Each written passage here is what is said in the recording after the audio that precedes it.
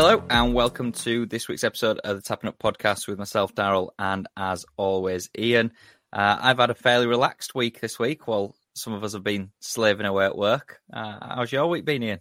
Doing two fucking people's jobs, haven't I? Because of some fucking people fucking off to Blackpool and the chav city that it is. But yeah, busy, gone quick. But enough about work. Can't be arsed with it. Done. Fucking 2 minutes spoken to too many lunatics today to be bothered about it. So I'm home, beer in hand, and ready to roll.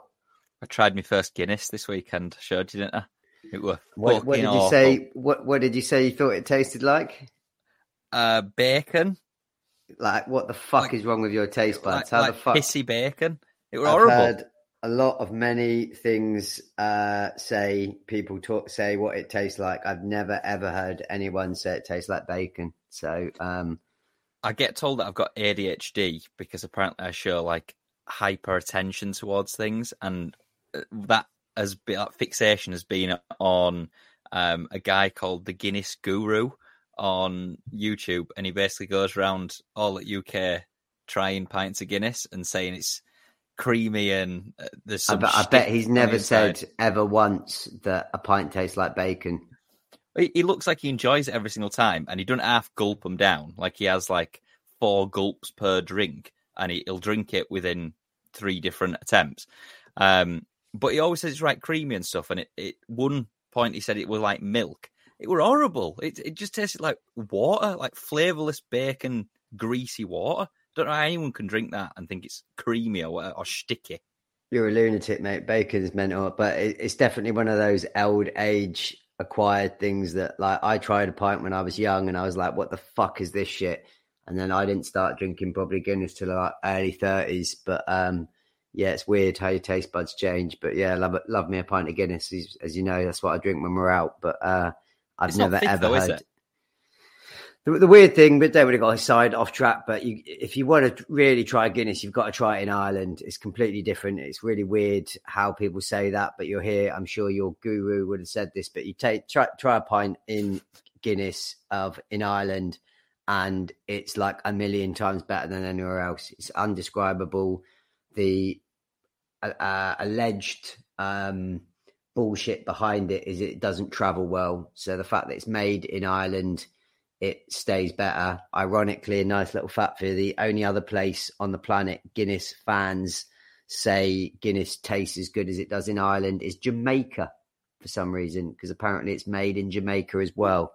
But an English pint is completely different to a pint in Ireland. But yeah, love me a pint of Guinness. And as you say, it's just downable. You know me, like I might be a bit slow to start with. You've had half a pint, I've had like 2 sips.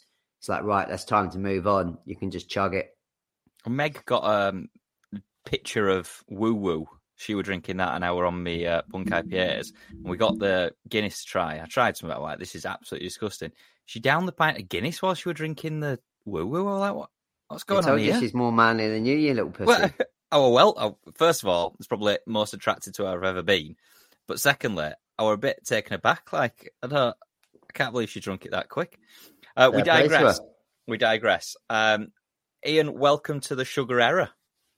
Or era. Does seem that way. For one of the first times ever, you actually called a fight right and I got it wrong. Standard. I mean, we might as well start there, mightn't we, in terms of 292. Bantamweight title. Sterling, champion, 23-3 against number 2 ranked Sugar, 16-1.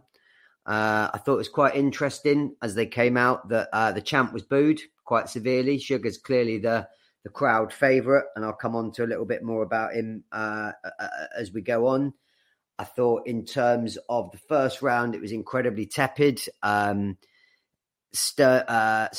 Sugar is a very technical striker, and I got the feeling that he was feeling out, staying on the outside, trying to not let Sterling get a hold of him.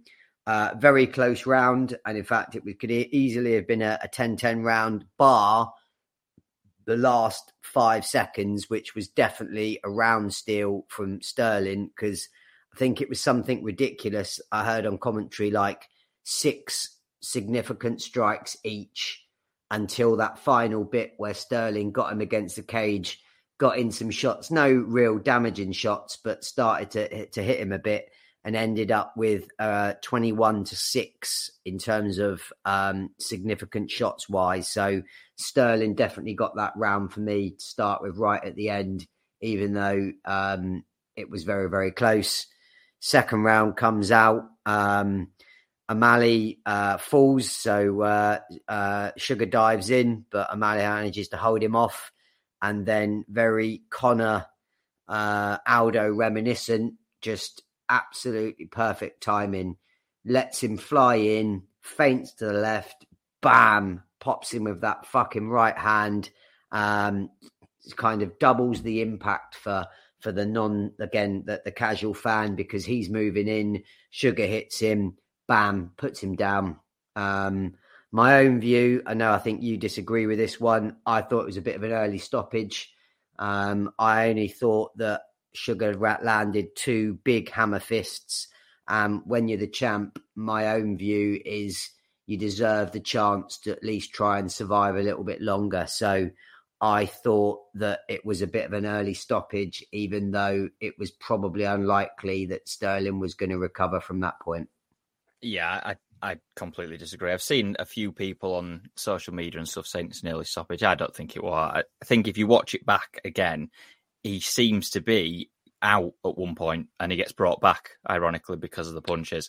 You often get that, though. Someone will be out and then a punch kind of brings them back. But I think I felt a bit sorry for him. I thought the judge could have let it go a bit longer. I don't think it would have made a difference. I think Sugar was put all over him. The only thing you would have said is if he could have survived, Sugar was expending a lot of energy going full out for the finish. And if Sterling somehow had managed to grab a leg, take him down, how gassed would Sugar have been? But that man is a sniper with his punches. He has Conor-esque kind of the death touch in those punches, which actually is really weird because he looks like such a frail guy.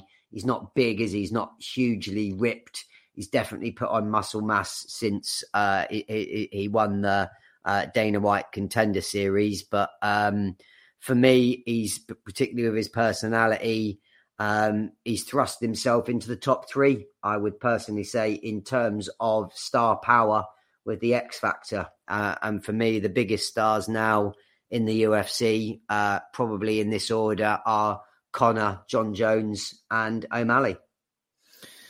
In terms of star power, then, are we just saying draw more than anything? Because obviously, Volk so has to be it's in the certainly top 3 not. He's definitely not the best, third best fighter in terms of pound for pound rankings. I did see that he'd moved up to, I've got a little note here. I think he moved up to number 8. That's right, in the pound for pound rankings. There's got a lot of options for him next. I mean, the very obvious, if there's not an immediate rematch, which I think would be difficult, would be Dashvili, because Dashvili has been piling up the wins, but obviously the blockage there was he's a training partner and best mate of Sterling and said he'd never fight. So he is very deserving of the next title. You could have a Yan rematch, would be an option, given the closeness of the match between Yan and O'Malley when they fought. But I thought what was interesting, and I always like with fighters, is he called out Chito Vera because Chito is the only man to have beaten him. Chito was on the card. Chito is a lot lower in the rankings than those other two, but clearly O'Malley wants to avenge that previous loss on his record, which is something I always like fighters to do. You know, you've beaten me, right? I want to fucking take you on again. Yeah, I'll be interested to see where he goes next. Obviously, I'm the king of predictions now, so I could probably call this spot on. I'm not gonna decide. I'm not gonna. Come on. I'm not gonna. I've got a massive dick, but I'm not gonna use it. Like, what do you mean? Exactly. I thought it was quite funny as well, just because you mentioned the pound for pound rankings. Usman actually went up, didn't he? Bearing in mind, obviously, he hasn't won in a few fights now. But because Sterling dropped from 6 to 9, it pushes Usman up, and I thought that were quite. It's funny how the rankings work, isn't it? Really, but yeah, I think Dashvili is definitely the most deserving of the next shot, and I could see that happening. Obviously, he's a bad matchup as well. But then saying that, he's very similar to Sterling in terms of a top heavy wrestler, and obviously that didn't work out so well for Sterling. But I would totally agree. I think he's the most deserving fighter and should be next. I don't feel that Sugar's quite in that McGregor sort of point of his career or star power where he can call who he wants next. So even though he called out Cheeto, and Cheeto was on the card and did win, and we'll come on to that, but I think that's O'Malley looking for a slightly easier fight. There's obviously a bit of background with Dashvili when he came into the ring before and nicked his jacket, didn't he? So there's a bit of a storyline they can build there. But that would be certainly, if you're talking deserving wise, I think just Dashvili is actually ranked number one, was ranked above Sterling in the rankings prior to this. So that would be the fight to make for me personally. He's the heavy favourite, in terms of if that fight went ahead, because obviously, as you see with betting lines, they always tend to put them forward without anything actually being organised. O'Malley would be the favourite against Vera, and O'Malley would be the underdog quite heavily as well against Dashvili. I think he was 2-1 odds on with Dashvili when I saw that. So they're going with what you've said. They think he's a bad matchup for him. Be interesting, and it's interesting to see what O'Malley does, whether they try to put him in somewhere quickly. Do they save him for the... Well, he didn't take much damage, did he? So 300 would be an obvious one to stick him on. We keep coming back to 300 and the Centennial card and how they stack it. Given that he didn't take much damage, that would be my suggestion, would be that's one to chuck on 300 for a title, and they tend to go 3 or 4 titles on a Centennial card. So we'll wait and see as that unfolds, but definitely Dashvili for me should be the next fight. Yeah. Zhang Weili was extremely dominant. I think both of us called this absolutely spot on. Neither of us surprised by it. And she was assessing her options going forward. And I know you're going to cover this fight in just a second, but she was assessing her options going forward. And I'm quite interested to see if she goes after that possible pursuit of a champ status. I mean, it gets a bit carried away now. Everybody's after the champ status now, aren't they? Again, with women's MMA, there aren't as many top elite challengers, so she could definitely go up a weight, I would have thought, relatively easily and take on the next fight. I mean, absolute domination against Lemos. I mean, she actually set a record in women's MMA history for the biggest differential in significant strikes, 288 to 21. So she just absolutely dominated her from start to finish. If she was going to stay in the division she's in, the number 2 current ranked is Carla Esparza, who has already lost to Zhang. So that's a hard sell for the next match. I would guess that would therefore put forward the 2 next best, most viable options would be an all-Chinese fight against, I'm not going to attempt her name, believe it is Yang Zhuan at number 3, or Tatiana Suarez as number 4. So I would guess one of them would be the next obvious challenge for her, unless she does decide to go up for the champ status. I thought it was quite funny. One of the comments that I saw was Weili beat up Lemos so badly it gave one of the judges brain damage, because, of course, despite the domination, one of the judges randomly gave Lemos one of the rounds. I think it was the 4th round. And I have no idea how. There was a couple of times, though, that she had, in all fairness, she had 2 pretty tight-looking D'Arce chokes she went for. I think one was in the 1st round and one was in the 4th round, where Weili Zhang defended it very well. Very good jiu-jitsu in terms of the movement of her body, jumping over to avoid getting caught in the D'Arce. I have got some notes on the rounds, but it feels a little bit unnecessary to run through them because it was just rinse and repeat, wasn't it? She just took her down, had her way with her, ground and pounded her each time. Incredible endurance from Zhang in terms of that. But equally, you would got to give some props to Lemos for her durability and heart in taking the beating that she did and not get finished. So good fight. But yeah, it feels like it's a little bit similar. Each round that I've got kind of is exactly the same. Big shot. Zhang takes her down. But the interesting stat I would say I had from that Lemos had an 82% takedown defense record before fighting Zhang. And I think Zhang got her 6 for 6 in terms of takedown. So completely had her way with her and domination all the way through. There's no question for me that Zhang Weili is the best pound for pound female fighter in the world at the moment. There isn't anyone that comes close. We obviously went into quite a lot of detail about her and JJ in the last discussion that we had in the last episode that we had. I don't think we need to go too much into detail again here, but she's just dominant. There's just no one in that division that can come close to her, and you could put anyone in that ring with her and you're just going to get the same over and over again in terms of the result. I mean, I slightly disagree with you there. I think Shevchenko, since Nunes has retired, her and Shevchenko would be up there both tied for me in terms of pound for pound, the two best women fighters. I think she's definitely there, one or two undoubtedly, but Shevchenko Bullet is another sensational fighter that doesn't maybe get the credit that she deserves. But that would be a wonderful fight, I think, sticking them two together. I think Shevchenko is the weight higher. So if she was going to bump up, that would be a super fight in inverted commas from the women's perspective, and certainly one I'd love to see because I'm a massive Shevchenko fan. She's probably my favourite since Nunes has retired. As much as I appreciate Zhang, she doesn't have what I would call the most fan-friendly approach to fighting.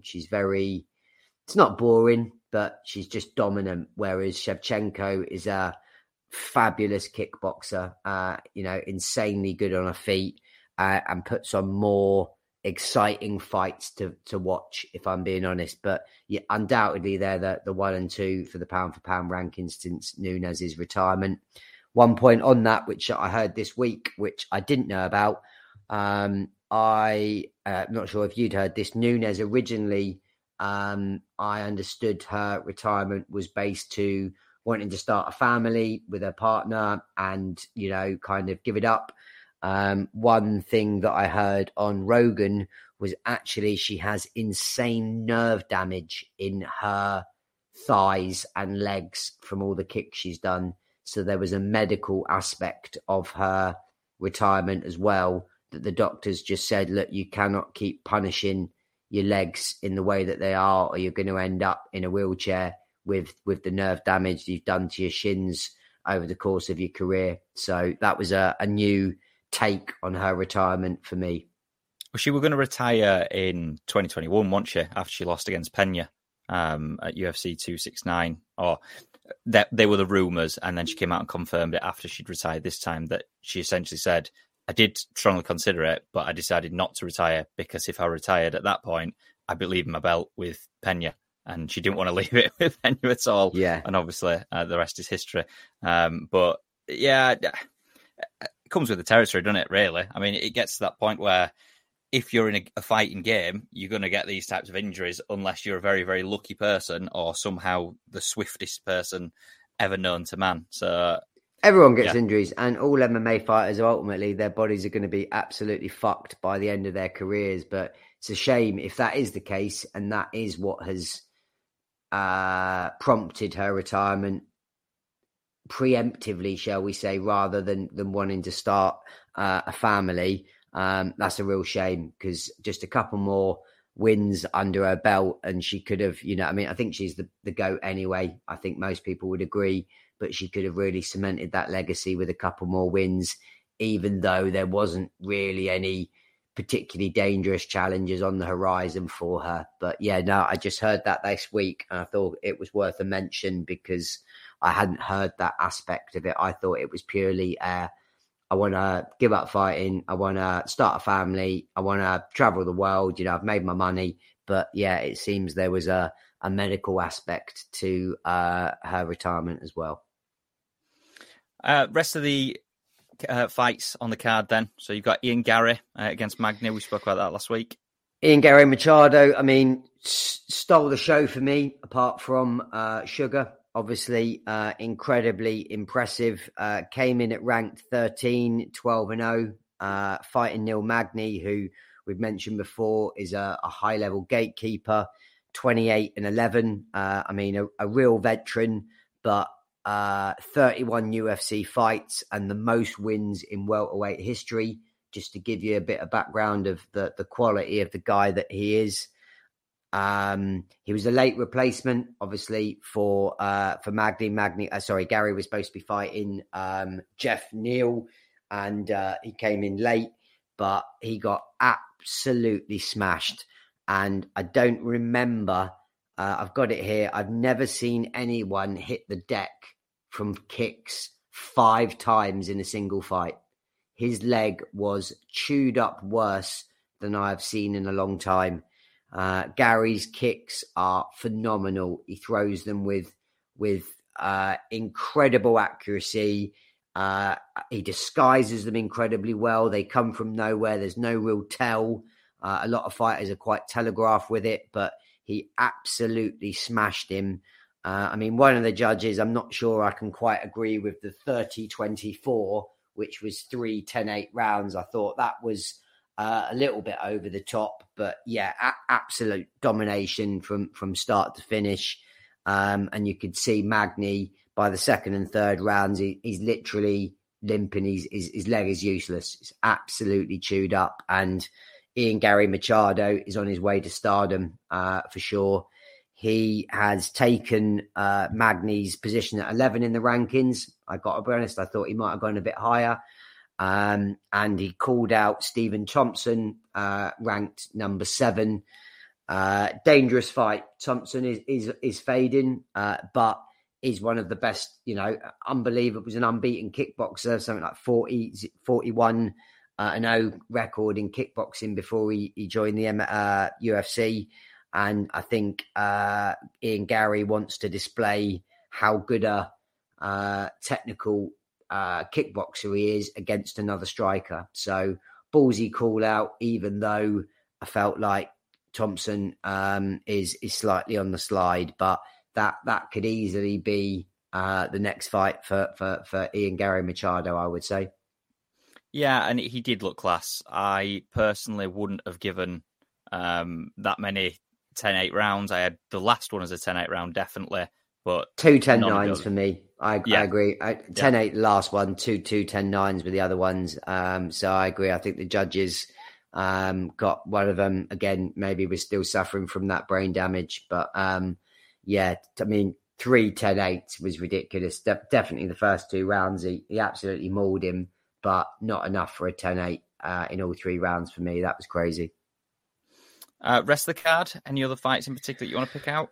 Only a couple. I mean, obviously, Chito Vera, we're talking about purely because of his ties to O'Malley and the fact that he's the only man to have beaten him for Muniz. Again, brief overview. Very good jabs from Vieira in round 1. That was Money in the Bank. Just kept hitting him with that really stiff jab, and you could see that was hurting him. Muniz was working a lot harder in the second round on the kicks. I think it would be fair to say Muniz had a lot more volume in terms of strikes landed, whereas Vera landed the harder shots in round 2. And round 3 was a really close round for me. Very, very close. It definitely could have gone either way. That one, very, very close. But I think purely if you look at it on the damage done and the 2 fighters at the end of the fight, Vera won it. But I can't disagree with that. But that was an incredibly close fight. And you could definitely make an argument that Muniz won that fight equally. Based on that showing, though, do you think that O'Malley just walks through him this time if they do rematch? Yes, but Cheeto's one of those guys that has got a really kind of a real spectrum of performances. Sometimes he looks like a world beater and ready to fight for the title. Other times he has these games where he doesn't really fight, look like he's quite trained, maybe well enough, or he's just not prepared, etc. But obviously, it's no joke. He did beat him a couple of years ago. Malley has significantly improved since then. And I think if you put the O'Malley, from Saturday night in against the Vera from Saturday night, it would probably be a walkover. Any others? I know we mentioned about Chris Weidman. Only one. That was the only other one I was going to mention. He lost again. I'm not sure how badly you saw. He got his leg fucked up. His leg got absolutely chewed up from Tavares. He was going after it. I thought Tavares was actually quite admirable and honourable in that he wasn't kicking Weidman's known weakness leg in terms of the one that got broken that we've gone over times before with that incredibly bad leg break, which is, some people, it's a fight, look for the way to win. Target someone's weakness. If they've got a weak leg like that, fuck it up. But actually, he completely fucked up the other leg. But he looks done for me, Weidman, and he has done for his last few fights. And I saw that in the press conference afterwards, Dana actually begged him, his exact words were begged him to retire and say, look, you're done, Chris. So I don't see him getting another fight in the UFC. Whether he himself feels his career is done yet and he wants to go to another promotion, PFL, Bellator, and maybe take on some lower opposition to get a bit more money, that's entirely his call. But yeah, he looks a spent force, sadly, compared to the guy that broke Anderson's incredible winning streak of 13 wins. Well, this weekend, we've got UFC Singapore, which is Holloway versus the Korean Zombie. It's just kind of snuck up out of nowhere, and the rest of the card, as it always tends to be on these types of events, isn't that great. It's not one that I'm going to personally be staying up for. Definitely one that I'll catch the fight the following day. I'll find somewhere to watch it on the Sunday. Holloway's lengthy winning streak that's eventually carried him to the top of the division and superstar status in the sport began in Singapore a decade ago. So there's some fairy tale about this and him returning to it. Obviously after posting that unanimous win over Arnold Allen earlier in the year, where a bit disappointing for us, or certainly for me, because I thought Allen were going to go on to do big things in the division, but clearly it reaffirmed Holloway's standing as the unquestioned top contender in that division. He's back to face off against the Korean Zombie. Me and you always like seeing the Korean Zombie. He's always very, very entertaining. I am not sure if I'm going to enjoy this one in particular, though. It's weird that Holloway and Korean Zombie have never had a fight before, and Holloway's a huge favourite going into it. Korean Zombie, I think he's 36 now, and he's not really had any consistency in recent years. He's won 2 and lost 2 of his last 4. Obviously, he fought Volk, and that only were going to go one way before the fight, and it did only go that way. What I would say is Holloway hasn't knocked someone out or won a fight by stoppage since 2018, but it's very rare that the Korean Zombie goes the distance. So this might be a bit of a barnstormer. I can see Holloway getting a stoppage here. It's going to be sad to see because, as I say, I always like Korean Zombie, but is there any real way that you can see the Korean Zombie winning this? I mean, he's one of the most durable fighters in the UFC. I mean, that man, the punishment he's taken, again, one that I'm no medical expert, but that poor bastard's definitely going to have CTE when his career is done because he has taken some absolute beatings throughout his career and just walks forward, always happy to take one, to give one. Holloway, sadly, is fading. Was, plenty of people would have him as the greatest featherweight of all time, given his achievements, maybe before Volk, and his 3 fights with Volk. But Yeah, I would tend to agree with you. I think it's another one for Holloway. Again, Holloway, I feel he's in that difficult position given his losses to Volk. I don't think he can really get a fourth fight. And if he did, I don't think it would go exactly the same way. He's just going to now be the guy that fights those top contenders. And he's going to be the guy that the up-and-comers are fed for the passing of the torch moment. You know, someone suddenly beats Holloway, they're going to be talked about as right now they're maybe ready to take on Volk. But Which one is other fight, Allen was going to be, and I think that's what they were hoping would happen in that, but obviously inevitably it didn't happen. It's a weird division because essentially Volk is far and above the rest, and then Holloway is below him, but he's also far and above the rest of the division. So it's difficult, really, because, yeah, unless there's a new up-and-comer that's going to shock. I mean, you've got a lot of fighters in there that have just dropped off. I mean, Brian T. City at one point looked absolutely phenomenal and was flying and obviously fought for the interim. He's dropped off and his performances have significantly dropped. You've obviously got Yair Rodriguez that, again, can be a little bit hit and miss with his flashy strikes. Just one point I would say, that circling back to Volk that I meant to mention earlier, which I thought was actually really nice to see, in an incredibly honest appraisal from Sterling in his fight, is obviously he'd said if he won, he was going to try and move up to featherweight to take on Volk for the champ status. And during the post-match or post-fight interview with Rogan, Rogan asked what's next for him.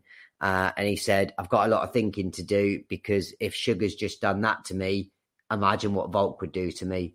And I thought that was quite, refreshingly honest of a fighter to actually, normally I can take whoever, I'll come back from this, but actually to say, do you know what, I might need to rethink those plans, because a guy who's quite skinny and, whilst he's got power beyond his looks, Volk would destroy Sterling based on that performance. So I think Sterling's got a lot of thinking to do, and maybe might want to hang around at bantamweight for a little bit longer, although I get the feeling the weight cut is draining on him. So maybe he does go up to featherweight, but he just fights a few lower level, top 4, top 5 fighters first before building his way up to see if he can try and take on Volk, because he would be a new challenge.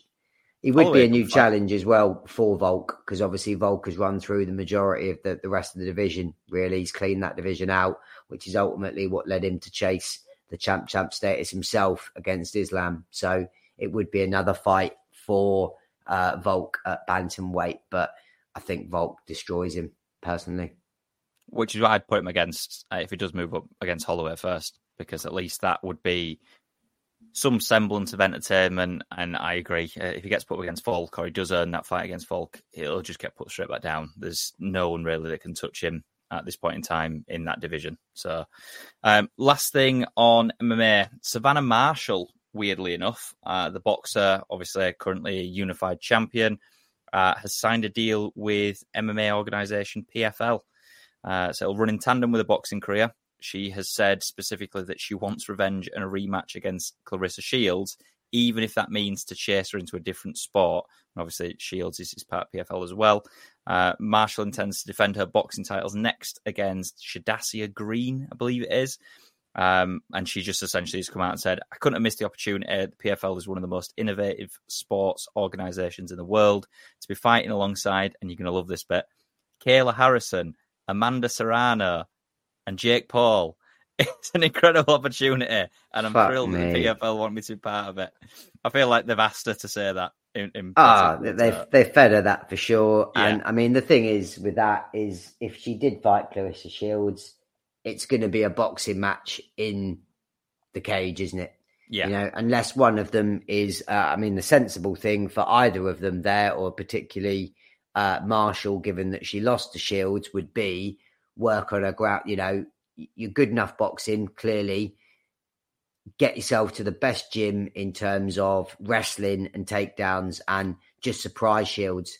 Shields will think that this is going to be another kind of stand-up bang it's going to be a boxing match basically in the cage, she should adopt a different strategy and get some jiu-jitsu, some serious wrestling training under her belt, and just come out of nowhere, take her down and try and fuck her up on the floor. But equally, I'm sure Clarissa Shields is not daft enough to not think that that's what she will do.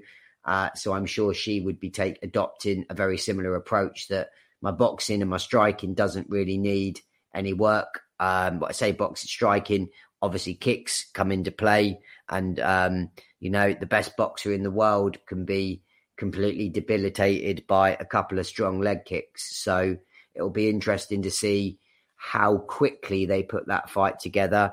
And I'd be interested to know the training regimes of both of them at the moment, what they're focusing on in their training. Because to me, the ground game would certainly be the approach that they should be looking at if they're going to try and look to beat each other. Because they've already had a boxing match, and I'm kind of not that interested in seeing a boxing match in the cage. Just have it as a boxing match. So I want to see how they adapt and learn the other elements of the complete sport of MMA. So that's an interesting one for me. But we'll see how quickly that comes together. I don't think it'll happen in the PFL, in all honesty. I think what they'll do is similar to what Canelo and Charlo are doing at the moment. They'll do a big battle of undisputed champions in boxing, because it's a big draw for women's boxing, is that fight. And especially when they're both holding the amount of titles that they're holding at the moment, to put them against each other, I find it very difficult to envisage that a fighter is able to train in boxing, but also in a completely different method of sport, and then not get that confused. So, like you say, I think it will just essentially be a boxing match in a cage. And what's the point when there's no titles on the line in that? It's nowhere near as big of a draw, and there's significantly less money than if they just go and do it in boxing, with your DAZN and Sky Sports, etc. Yeah, and I feel like the PFL are plugging the promotional side at the moment, getting that prick Jake Paul involved.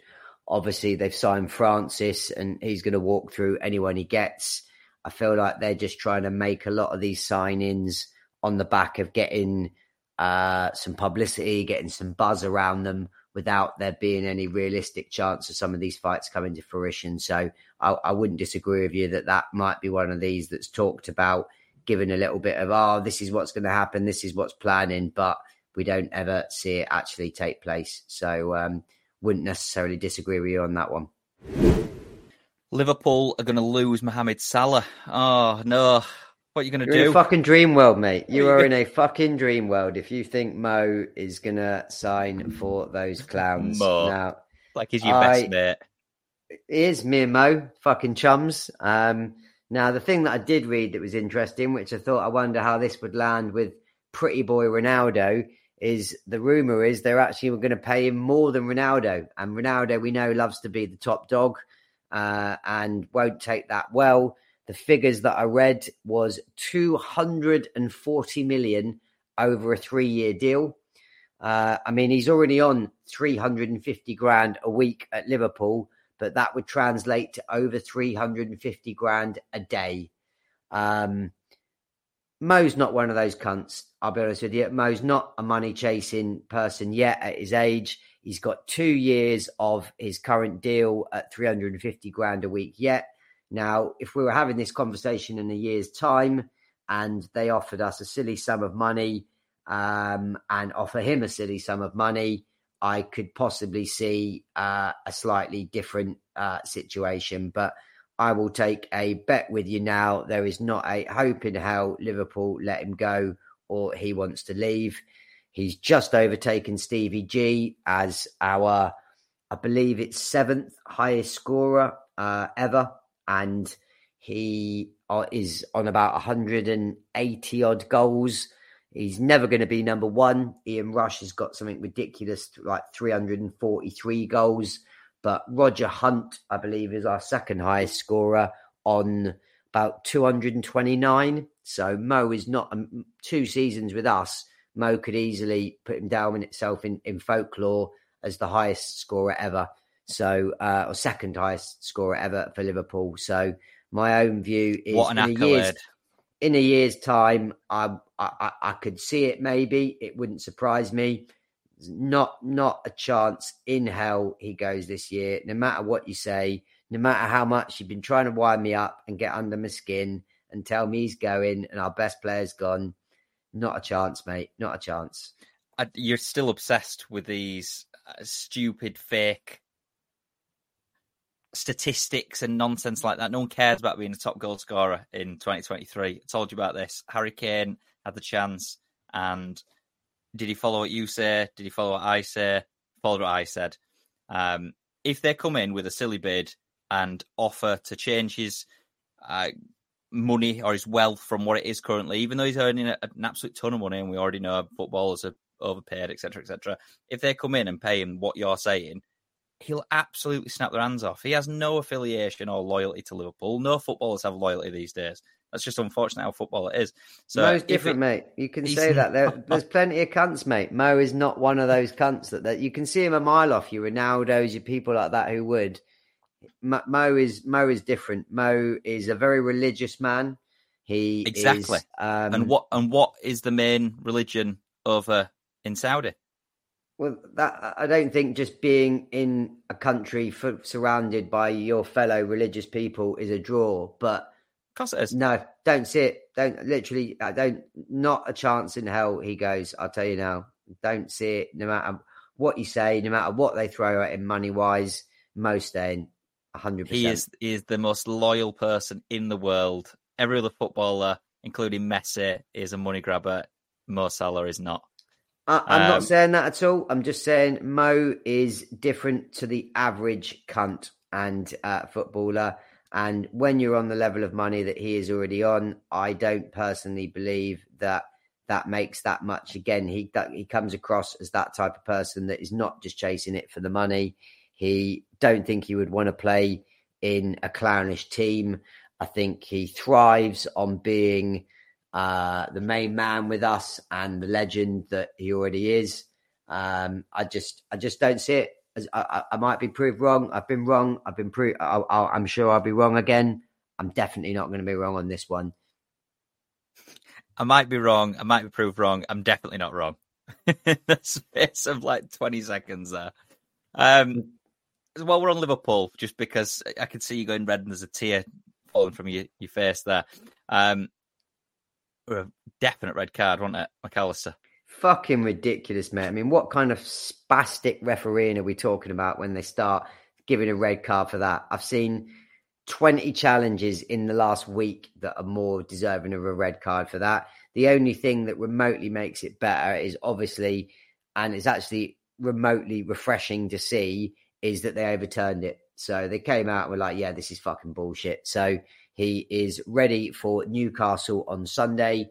That'll be a ding-dong of a match because obviously Newcastle came out of the blocks like a train in the first match and then lost to City in their last match.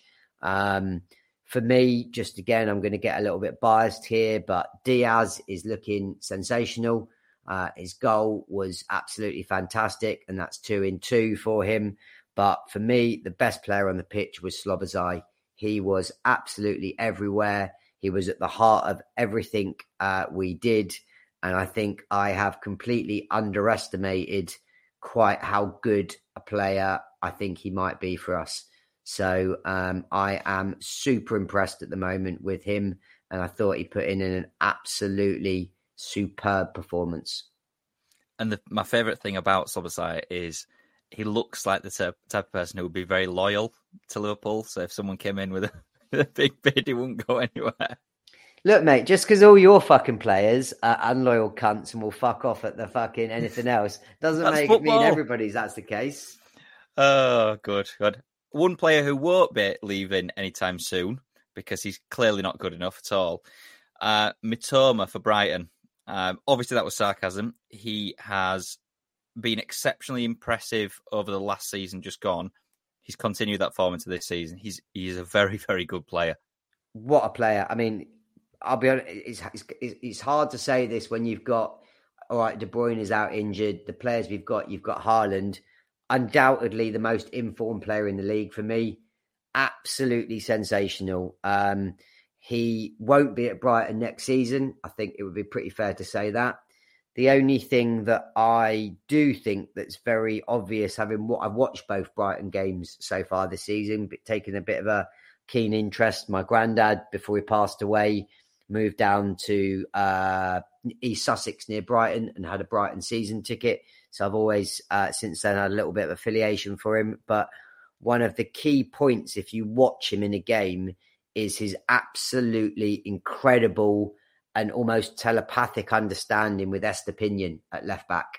And the way the two of them run, cover and overlap each other is sensational. And if you look at the assists between each other and what they do for each other, that makes both of them look better players. So the one thing I would sort of caveat, as much as I'm a huge fan of Matoma and what he's doing and think he will be amazing somewhere else, I equally think that a big part of that is Estepinian at the back. And if you put a different sort of left back, someone like a Robertson who gives you that outlet going forward, might work. But I actually think he's one of those that could surprise people, that if you just put him in a team on his own with a poor left back that's not going to have that understanding with him and provide the same movement and overlapping that allows him to cut in for his goal, for example. Estepinian makes great runs down the outside that allows him, takes a man away to allow him to cover in. I'm not sure he'd look quite as good, but I mean, Estepinian looks at the moment one of the top three left backs in the league as well. So if you were City and you were looking to refresh that front line, fuck me, I'd go for both of them. Who are they going for? I saw that they've just signed. Is it Doku? Jeremy Doku from. Yeah, I think it's a bit underwhelming, if I'm honest. I think it's a good signing. He was the person who essentially replaced Rafinha, who they were all saying were better than Rafinha, and obviously you know how highly Rafinha. So I think it's a good signing for him. It's expensive. If you look at his stats though, his goal involvements are not great. He's got 2 goals in 2 games this season. So I mean, he's only young. He's obviously got plenty of time to improve, but he's hardly a goal and assist machine at the moment. I mean, I think he's 19, 20? So he's got plenty of time to grow into that. Sorry. So he's got 2 goals in 2 games this season. But I think before that, like last season, it was something like 2 goals and 5 assists in 35. So I'm going to say, because a hit record of a goal a game, I'd take that. In 2 games, though, come on. I mean, what the fuck are you talking about? You've got you just said he's got 2 goals in 2 games. That's an yeah, average so of he's goal got a goal a game record for 2 games. That's hardly exactly. Signing. That's not exactly the period of time that I want someone to be judged over. But very, very good player. It will be interesting to see. He's quite a small chap, so he's another one that you could see needing to be put on a nutritional and weight program. Interesting to see how he does in terms of adjusting to the physicality, and for me would be one of those type of players that it might take him a season or so to get to grips with the Premier League and the physicality. I'm not quite sure we'll see the best of him this season, but time will tell. He is a good prospect, though. Like you say, he's only 21, I think. So you're paying for what he is going to become rather than what he is at the moment, and he'll definitely improve. And he's definitely a very, very tricky, exciting, and explosive winger. So whether it's too much money, that's a question for another day. And the amount of times that I will always slander a transfer fee, people know this by now. Far too much money gets spent in football. I couldn't say that anyone is worth what they spend on. You look at Caicedo, which I'm sure we'll come on to, ridiculous at this moment in time. But I mean, if you look at just on that point, if you look at Caicedo and he went for 115 mil, what the fuck would you pay for Matoma at the moment? Yeah, well, exactly. Which is ridiculous because Mitoma's not £100+ million player, but he's definitely worth more than Caicedo at this moment in time. He does more for your team. He does exactly that. I mean, at the moment, if you were Brighton and you sat there and someone's coming in and saying, name your price, they could be saying 130, 140 million, and you couldn't argue with that. it's a crazy amount of money, but for a season and a half in the Premier League, but purely as a yardstick of Caicedo with that in the ground as a measuring stick, Matoma is infinitely, more valuable to a team than Caicedo, and very refreshing for me. I didn't see his debut. I understand he had an absolute fucking stinker for Chelsea. So gutted Moses. Fuck you. Made the wrong choice, didn't you? It's not bitter at all. He didn't really do much. He came on as a sub, so he didn't really have that much time to bed in at this point in time. He definitely needs a bit of leeway, I think. The problem when it comes to these types of players, and this is... You don't get leeway when you're getting 115... I'm sorry. Which is what I was just going to say. So the problem is with these high figures, people will automatically judge you based on that figure, which is just wrong. He hasn't chosen how much a club has paid for him and how much the club that have sold him have forced that deal to be. So you judge him on what he is. I get that's impossible in how football works these days, and inevitably everyone looks at Brighton and says, well, they only spent 2 million on such and such, and he is a fantastic player, so that's a brilliant thing. But are we saying that if you've got that much money spent on you, as we've said with Caicedo, what are you expecting from him? That he's going to score a goal every game, make sure that no one concedes every game? So.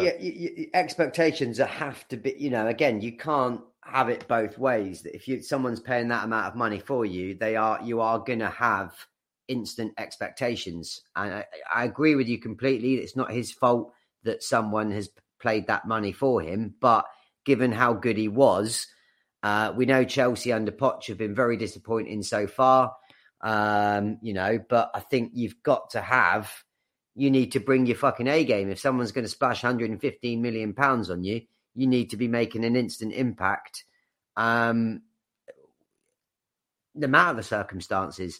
And even if that comes down to trying as hard as you can, if that takes, there's a few misplaced passes because you're not quite used to playing with your team members, and there's some kind of things that are failing like that. It's the effort. But from what I understand, he had hardly touched the ball and had a terrible debut. Whereas obviously for Brighton, he was the centre of everything, and literally everything came through him. So he's going to take some time to bed in. He's in a new team. I get that, but expectations will immediately be raised if he's 115 million pounds paid for him, and that's just the way of the world. In the sense that you can't have it both ways. You've just said that Jeremy Doku, 2 goals in 2 games. I just checked, it is only 1 goal in 2 games, I think, in the league. But you're saying you can't take that as a sample. We're talking about less than a game for Caicedo, so he might go and absolutely fantastic in the next game. They're playing tonight. Just thinking. Luton. Tonight. Luton. Well, there you go. There's a perfect opportunity for him. If he gets started, get straight into that, he's not going to get a better opportunity, is he, than to go against... Well, you'd think as well, if you were Gunner, you would start him, wouldn't you, against a team like that? But I still think Chelsea have gone... We talked about their lack of strategy and this scattergunning approaches. You've just spent well over 100 million on Enzo, who is and Fernandez is a fantastic defensive midfielder. I really don't see the need for them to have Caicedo in there with now the 2 of them as a double pivot. That sounds very impressive, but then to get Lavia as well, like what the fuck are they doing? Yeah, particularly when you look at them up front and they've got £100 million Lukaku that they can't get rid of on loan and is never going to play again. And the best thing that they can seem to buy up front is, well, all right, they've got Nkuku, who's a very good player and is injured, so you've got to factor that in. But they're playing Nicholas Jackson, what an underwhelming player to bring in if you're a Chelsea fan when you spent like 300 million on midfielders. Yeah, he's starting tonight as well, is the rumour. But we'll see. As I say, I think if we're saying in terms of Jeremy Doku, it's too early to judge him if he's that good, in the same way if someone has had a poor debut and it's only 2 games of the season, Poch is someone to take into account on that as well. He might have a fantastic season with Chelsea. You've got to give him at least, I think 10 games is a good sample size for both. Yeah, totally agree. And clearly there's certainly a healthy element of bias and disappointment in that the little cunt Never. fucking sacked us off and chose them instead when we would have been a better option for his career. Genuinely no bias intended, because he would have come in straight away for us, been the main man, and done that. So yeah, I take some glee in that. But you're completely right. You can't judge someone on 30-minute substitute appearance. But against Luton, surely they've got to play him tonight, unless he's got any fitness issues. Tonight would be the perfect chance for him to play, stand out, and all of a sudden everyone's like, "What a great player, worth every penny," blah blah blah. So you'd think if Poch has got to start him tonight, personally, he's got to. I just had a quick look; the lineups haven't been announced yet, but so no, it's one of these in the nose on Twitter. They've said that he's starting. You know, one of these fantasy football.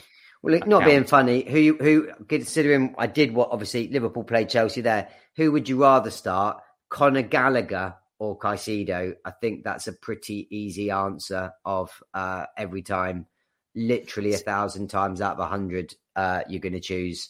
It depends what you're doing Caicedo. Though, because I get he's clearly a better player, but he's a defensive mid in comparison to Gallagher, who's going to be a bit more forward. If you're thinking that, and almost certainly this will be the case, that Luton are going to be sat back, you'd surely go for the more attacking lineup. So I think you'd be surprised though watching him. He does get forward and he does carry the ball forward as well. Caicedo. I think sometimes defining him purely as a defensive mid is slightly harsh. I think Enzo would be more of the defensive mid, and if they were playing the two, that Caicedo would be given a little bit more of a license to get forward. But I mean, I've never been impressed with Conor Gallagher. For me, I've just not make the grade for Chelsea. I don't think he had a particularly great season, even when he was at Palace. But how he got in that team for against Liverpool as a starting player, I will never know. And given that the money they've spent, the financial fair play, and some of the money they were talking that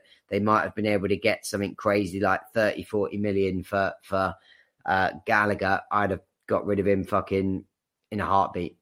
Don't think he adds anything to their squad. What do you think of Spurs under Ange? Because I thought they were quite impressive against Man United. Very much so. Seems to have got an instant bounce out of the players, hasn't he? We were talking, or you were talking more than me, that he is that coach that the fan or the players seem to get on with. He has a Klopp-esque manner about him that the players like him, and he brings the best out of what he's got. Got them playing with a bit of flair and passion again, which is obviously always crucial for the Spurs fans, seeing as they win nothing. They pride themselves, like West Ham, they don't ever win anything, but like to pride themselves on allegedly playing good football. But they were definitely the better team against Man U from what I saw, and deserved the victory. So good start from Ange. I think we disagreed on that one, that you felt he was a pretty good appointment. I felt he was underwhelming, given his background, that, he'd managed in Japan, I think it was, in Australia before Celtic. But again, 2 games in, it's very hard to judge, and it will see as that the season plays out. But certainly seems to have got an instant reaction from the players so far. Especially considering the handicap of, we've just sold arguably one of your greatest strikers of all time in terms of your club to Bayern Munich. So for them to put in that performance shortly after all that went down, I was impressed with it. I think it shows mentality that club has lacked, for so many years. Everyone always says it's very Spursy this, it's Spursy that. They just need to crack on, I think. It'd be nice to see them challenging a little bit more this season. And this is Spurs. No one ever wants to see Spurs do well. What are you talking about? But I don't mind Spurs. Ultimately, Levy needs to stick his hand in his pocket, doesn't he? He's just got fucking 100 million for a striker. He needs, Richarlison might do you a job in certain areas for me, and probably gets a little bit of a hard time, given he wasn't really given very many starts last season.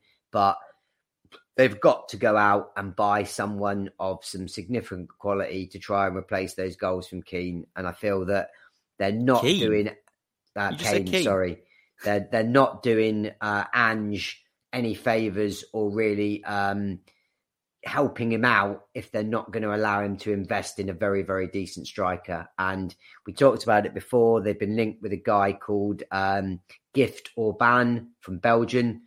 Sensational goals to game record, even though he's only had one season in Norway and one season in Belgium, but looks, as I say, I've heard him described as the next Osman. And from what I've seen, very, very good player. So if I were them, I feel that they should go out and maybe go for him. They've rumoured about 30 million. So sounds about Levy sort of range, that he gets 100 million in and then spends 30% of it. But I feel like they need another option up top and a more genuine out-and-out striker than Richarlison to give them a proper chance for Ange to try and show the fans and do well. City obviously run very close by Newcastle, but inevitably beat them, as is expected. Every single game that you see City play, you always expect them to win. What do you think to Newcastle this season so far? Well, hit and miss. I mean, obviously, a very good performance. Came out and blew the doors off Villa, didn't they, in the opening game, and looked sensational. I think they put up a relatively good struggle against City. Obviously, they only lost by the single goal, but the critical time for me is when the Champions League starts back up, because I still feel that their squad is a little bit tight in terms of players to manage the 3 games a week. So I think they need to have a good start to the season. Obviously, we're going to smash them on Sunday and ruin that. But I think they need to get as many points as they can. And the big question for me is how they handle the rigours of the Champions League. And I think a big element of that is the draw. Do they get a really bad draw where they get a team, 2 teams significantly far away in Europe, so there's a lot of travelling involved? Or do they get a bit lucky where they get, a French team, a German team and a Scottish team, something like that, where they haven't got a lot of travelling, which may well diminish some of the fears that I've got for them. But yeah, I think the time that to judge Newcastle and how well they're doing will be sort of 4 or 5 games into the Champions League group stage, because I think if you look, I can't remember the stat off the top of my head, but there was a very well published stat that if you ever looked at the win record of Premier League teams after European Cup games, it's horrific. And that goes across all teams. Man U, Liverpool, Arsenal, Chelsea, when they've been in there, they have an incredibly low percentage of win rates after playing in Europe, which does just kind of solidify my point that has an impact. So for me, it's a little bit too early to tell. They've had one very impressive game, which you can't take away from them. But ultimately, I think it's let's see how they get on in the Champions League and come back to it at that point. Just speaking of City as well, just going back to that, they're one of the 2 bigger transfer news of this week. They put in a bid of 47 million for Wolves midfielder Mateus Nunes. I know this is one of the midfielders that we discussed you potentially going for in the transfer window. That obviously hadn't materialised. £47 million. I know that they obviously bought him for about 42, so it hasn't not a really chance shown to get any him for increase. that. Yeah, I mean, and very, very, very decent player last season. I mean, I would have been quite happy taking him at Liverpool. I don't think he is a straight defensive midfielder, so I don't think we could have put him in the Fabinho role. I feel he's more of a Slobozai, a bit of an 8, does a little bit of everything back and forward. So I don't think personally now we would pursue him. And I'm not entirely sure if he's the right type of player for what they're looking for, which is ultimately a short-term De Bruyne replacement. One thing that I did read, which I thought was quite interesting, was a German article which said Pep, someone within the know, had basically said Pep was really devastated that Liverpool had got Slobozai, because apparently if Liverpool hadn't and Slobozai had stayed, Slobozai would have been their number one target to replace De Bruyne after De Bruyne's injury, apparently, from someone in the know. Is it Raphael? I forget, is it Hogstein?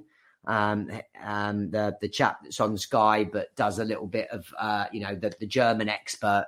But I read an interesting thing from him that Pep always highly rated Slobozai, kept a keen eye on him, and undoubtedly would have gone for him as his panic buy, if that's the right word, since De Bruyne got his injury. So I thought that was interesting, and that obviously gave me a nice little warm feeling inside that if Pep thinks he's good enough to deputise for De Bruyne, that certainly means that he's good enough to play for us.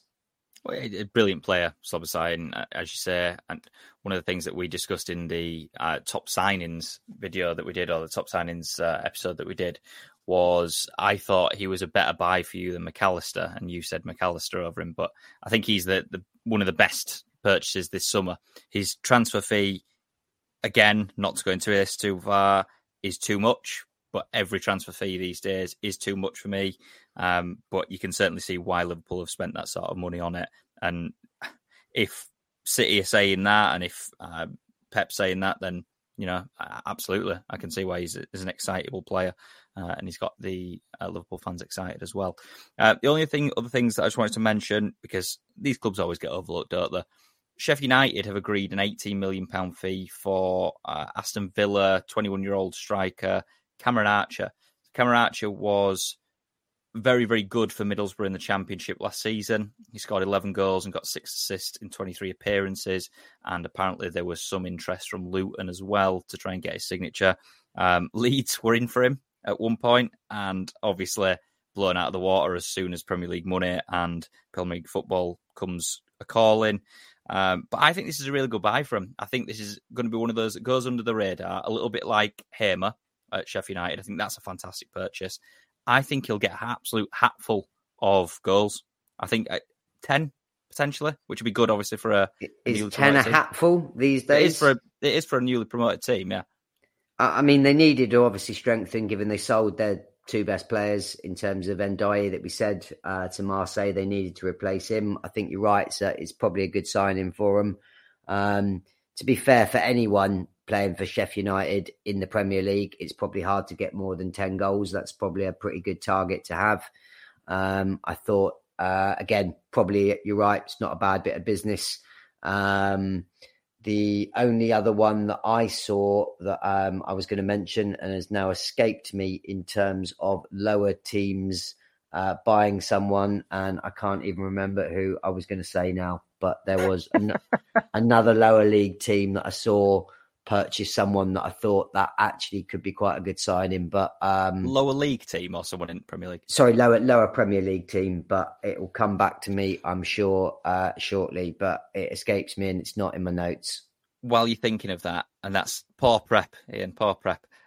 Did you see that Bournemouth have apparently readied a £25 million bid for Daka at Leicester?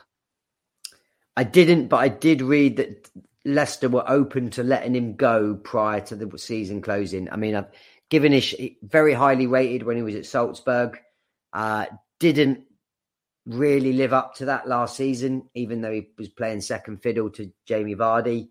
25 mil feels like they're overpaying a little bit, but I definitely do think there is a decent player there. I mean, he's electric in terms of pace, very, very quick player.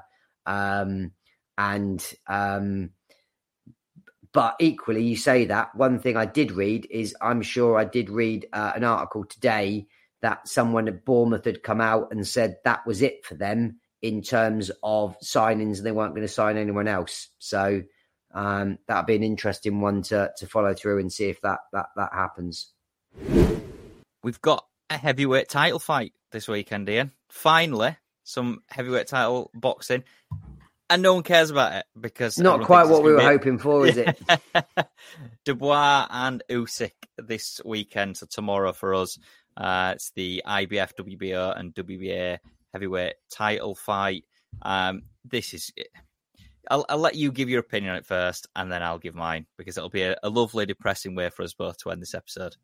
I think it will be a walkover for Usyk. I think Usyk will outbox him for 3 or 4 rounds, wear him down with his voluminous punches, and take him out in probably the 5th or 6th. Yeah, and I wouldn't disagree at all. David Hay has come out, and obviously he is very knowledgeable when it comes to boxing. Has said that Daniel Dubois can pull off the upset if he uses the right tactics. I'm assuming those tactics are to pray to God for a miracle, or that Usyk knocks himself out somehow. This is the last chance for Dubois in a title opportunity for me. He quit against Joe Joyce. I know he said he didn't, but he did, and I think we both agreed with that. And when we watched this at the Christmas party last year, he nearly got knocked out by, it was like a second-tier heavyweight. I think his name was Kevin Lorena. Nearly got knocked out in the first round. Like against... I mean, he was put down, wasn't he? He was put down before he did eventually win, and put down on his arse straight away.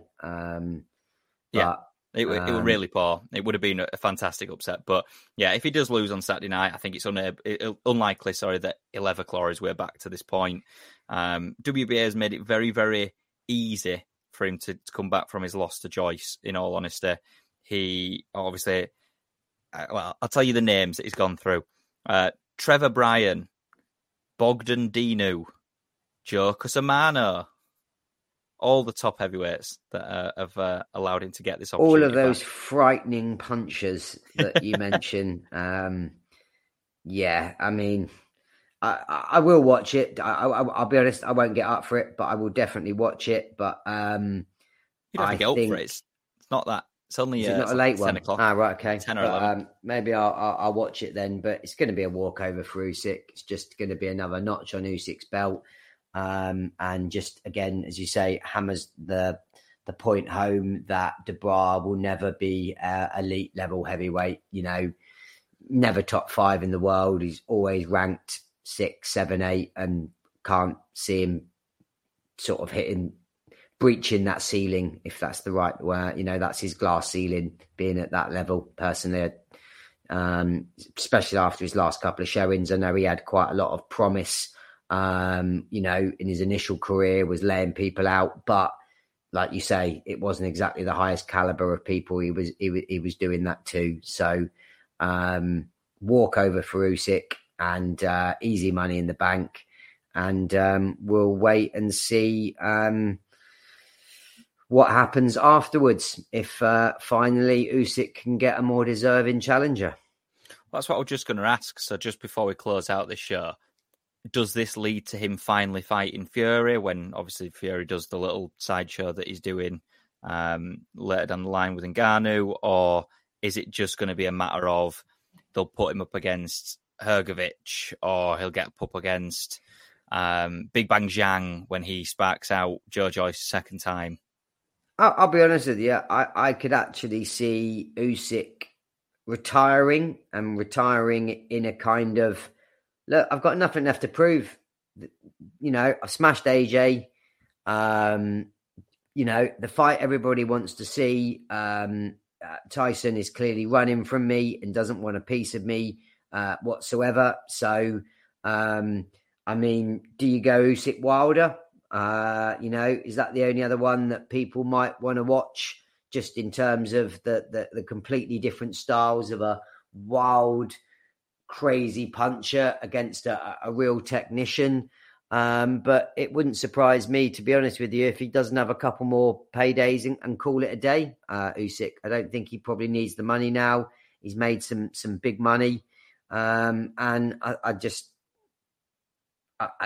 think if it's not Fury, I'm not quite sure his heart will be in it. I could see him fighting Wilder. Obviously, you've got to see Wilder AJ first before any of that. That looks like it's going to be the next fight on the cards. That's a bigger draw than anything else that's scheduled, obviously, other than Usyk Fury. That'd be nice to see that next year. But there were also rumours that the Saudis are trying to restart this mega event again. I did see that and put them all on.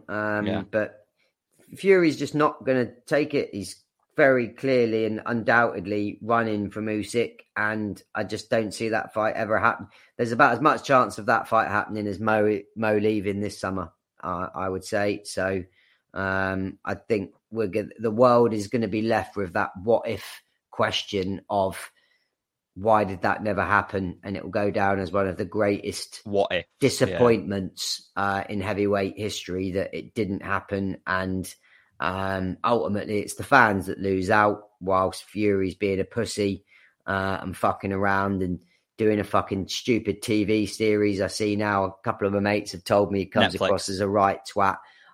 Definitely won't be bothering watching it myself. As I say, I've gone right off him because I used to love him. I used to love his style.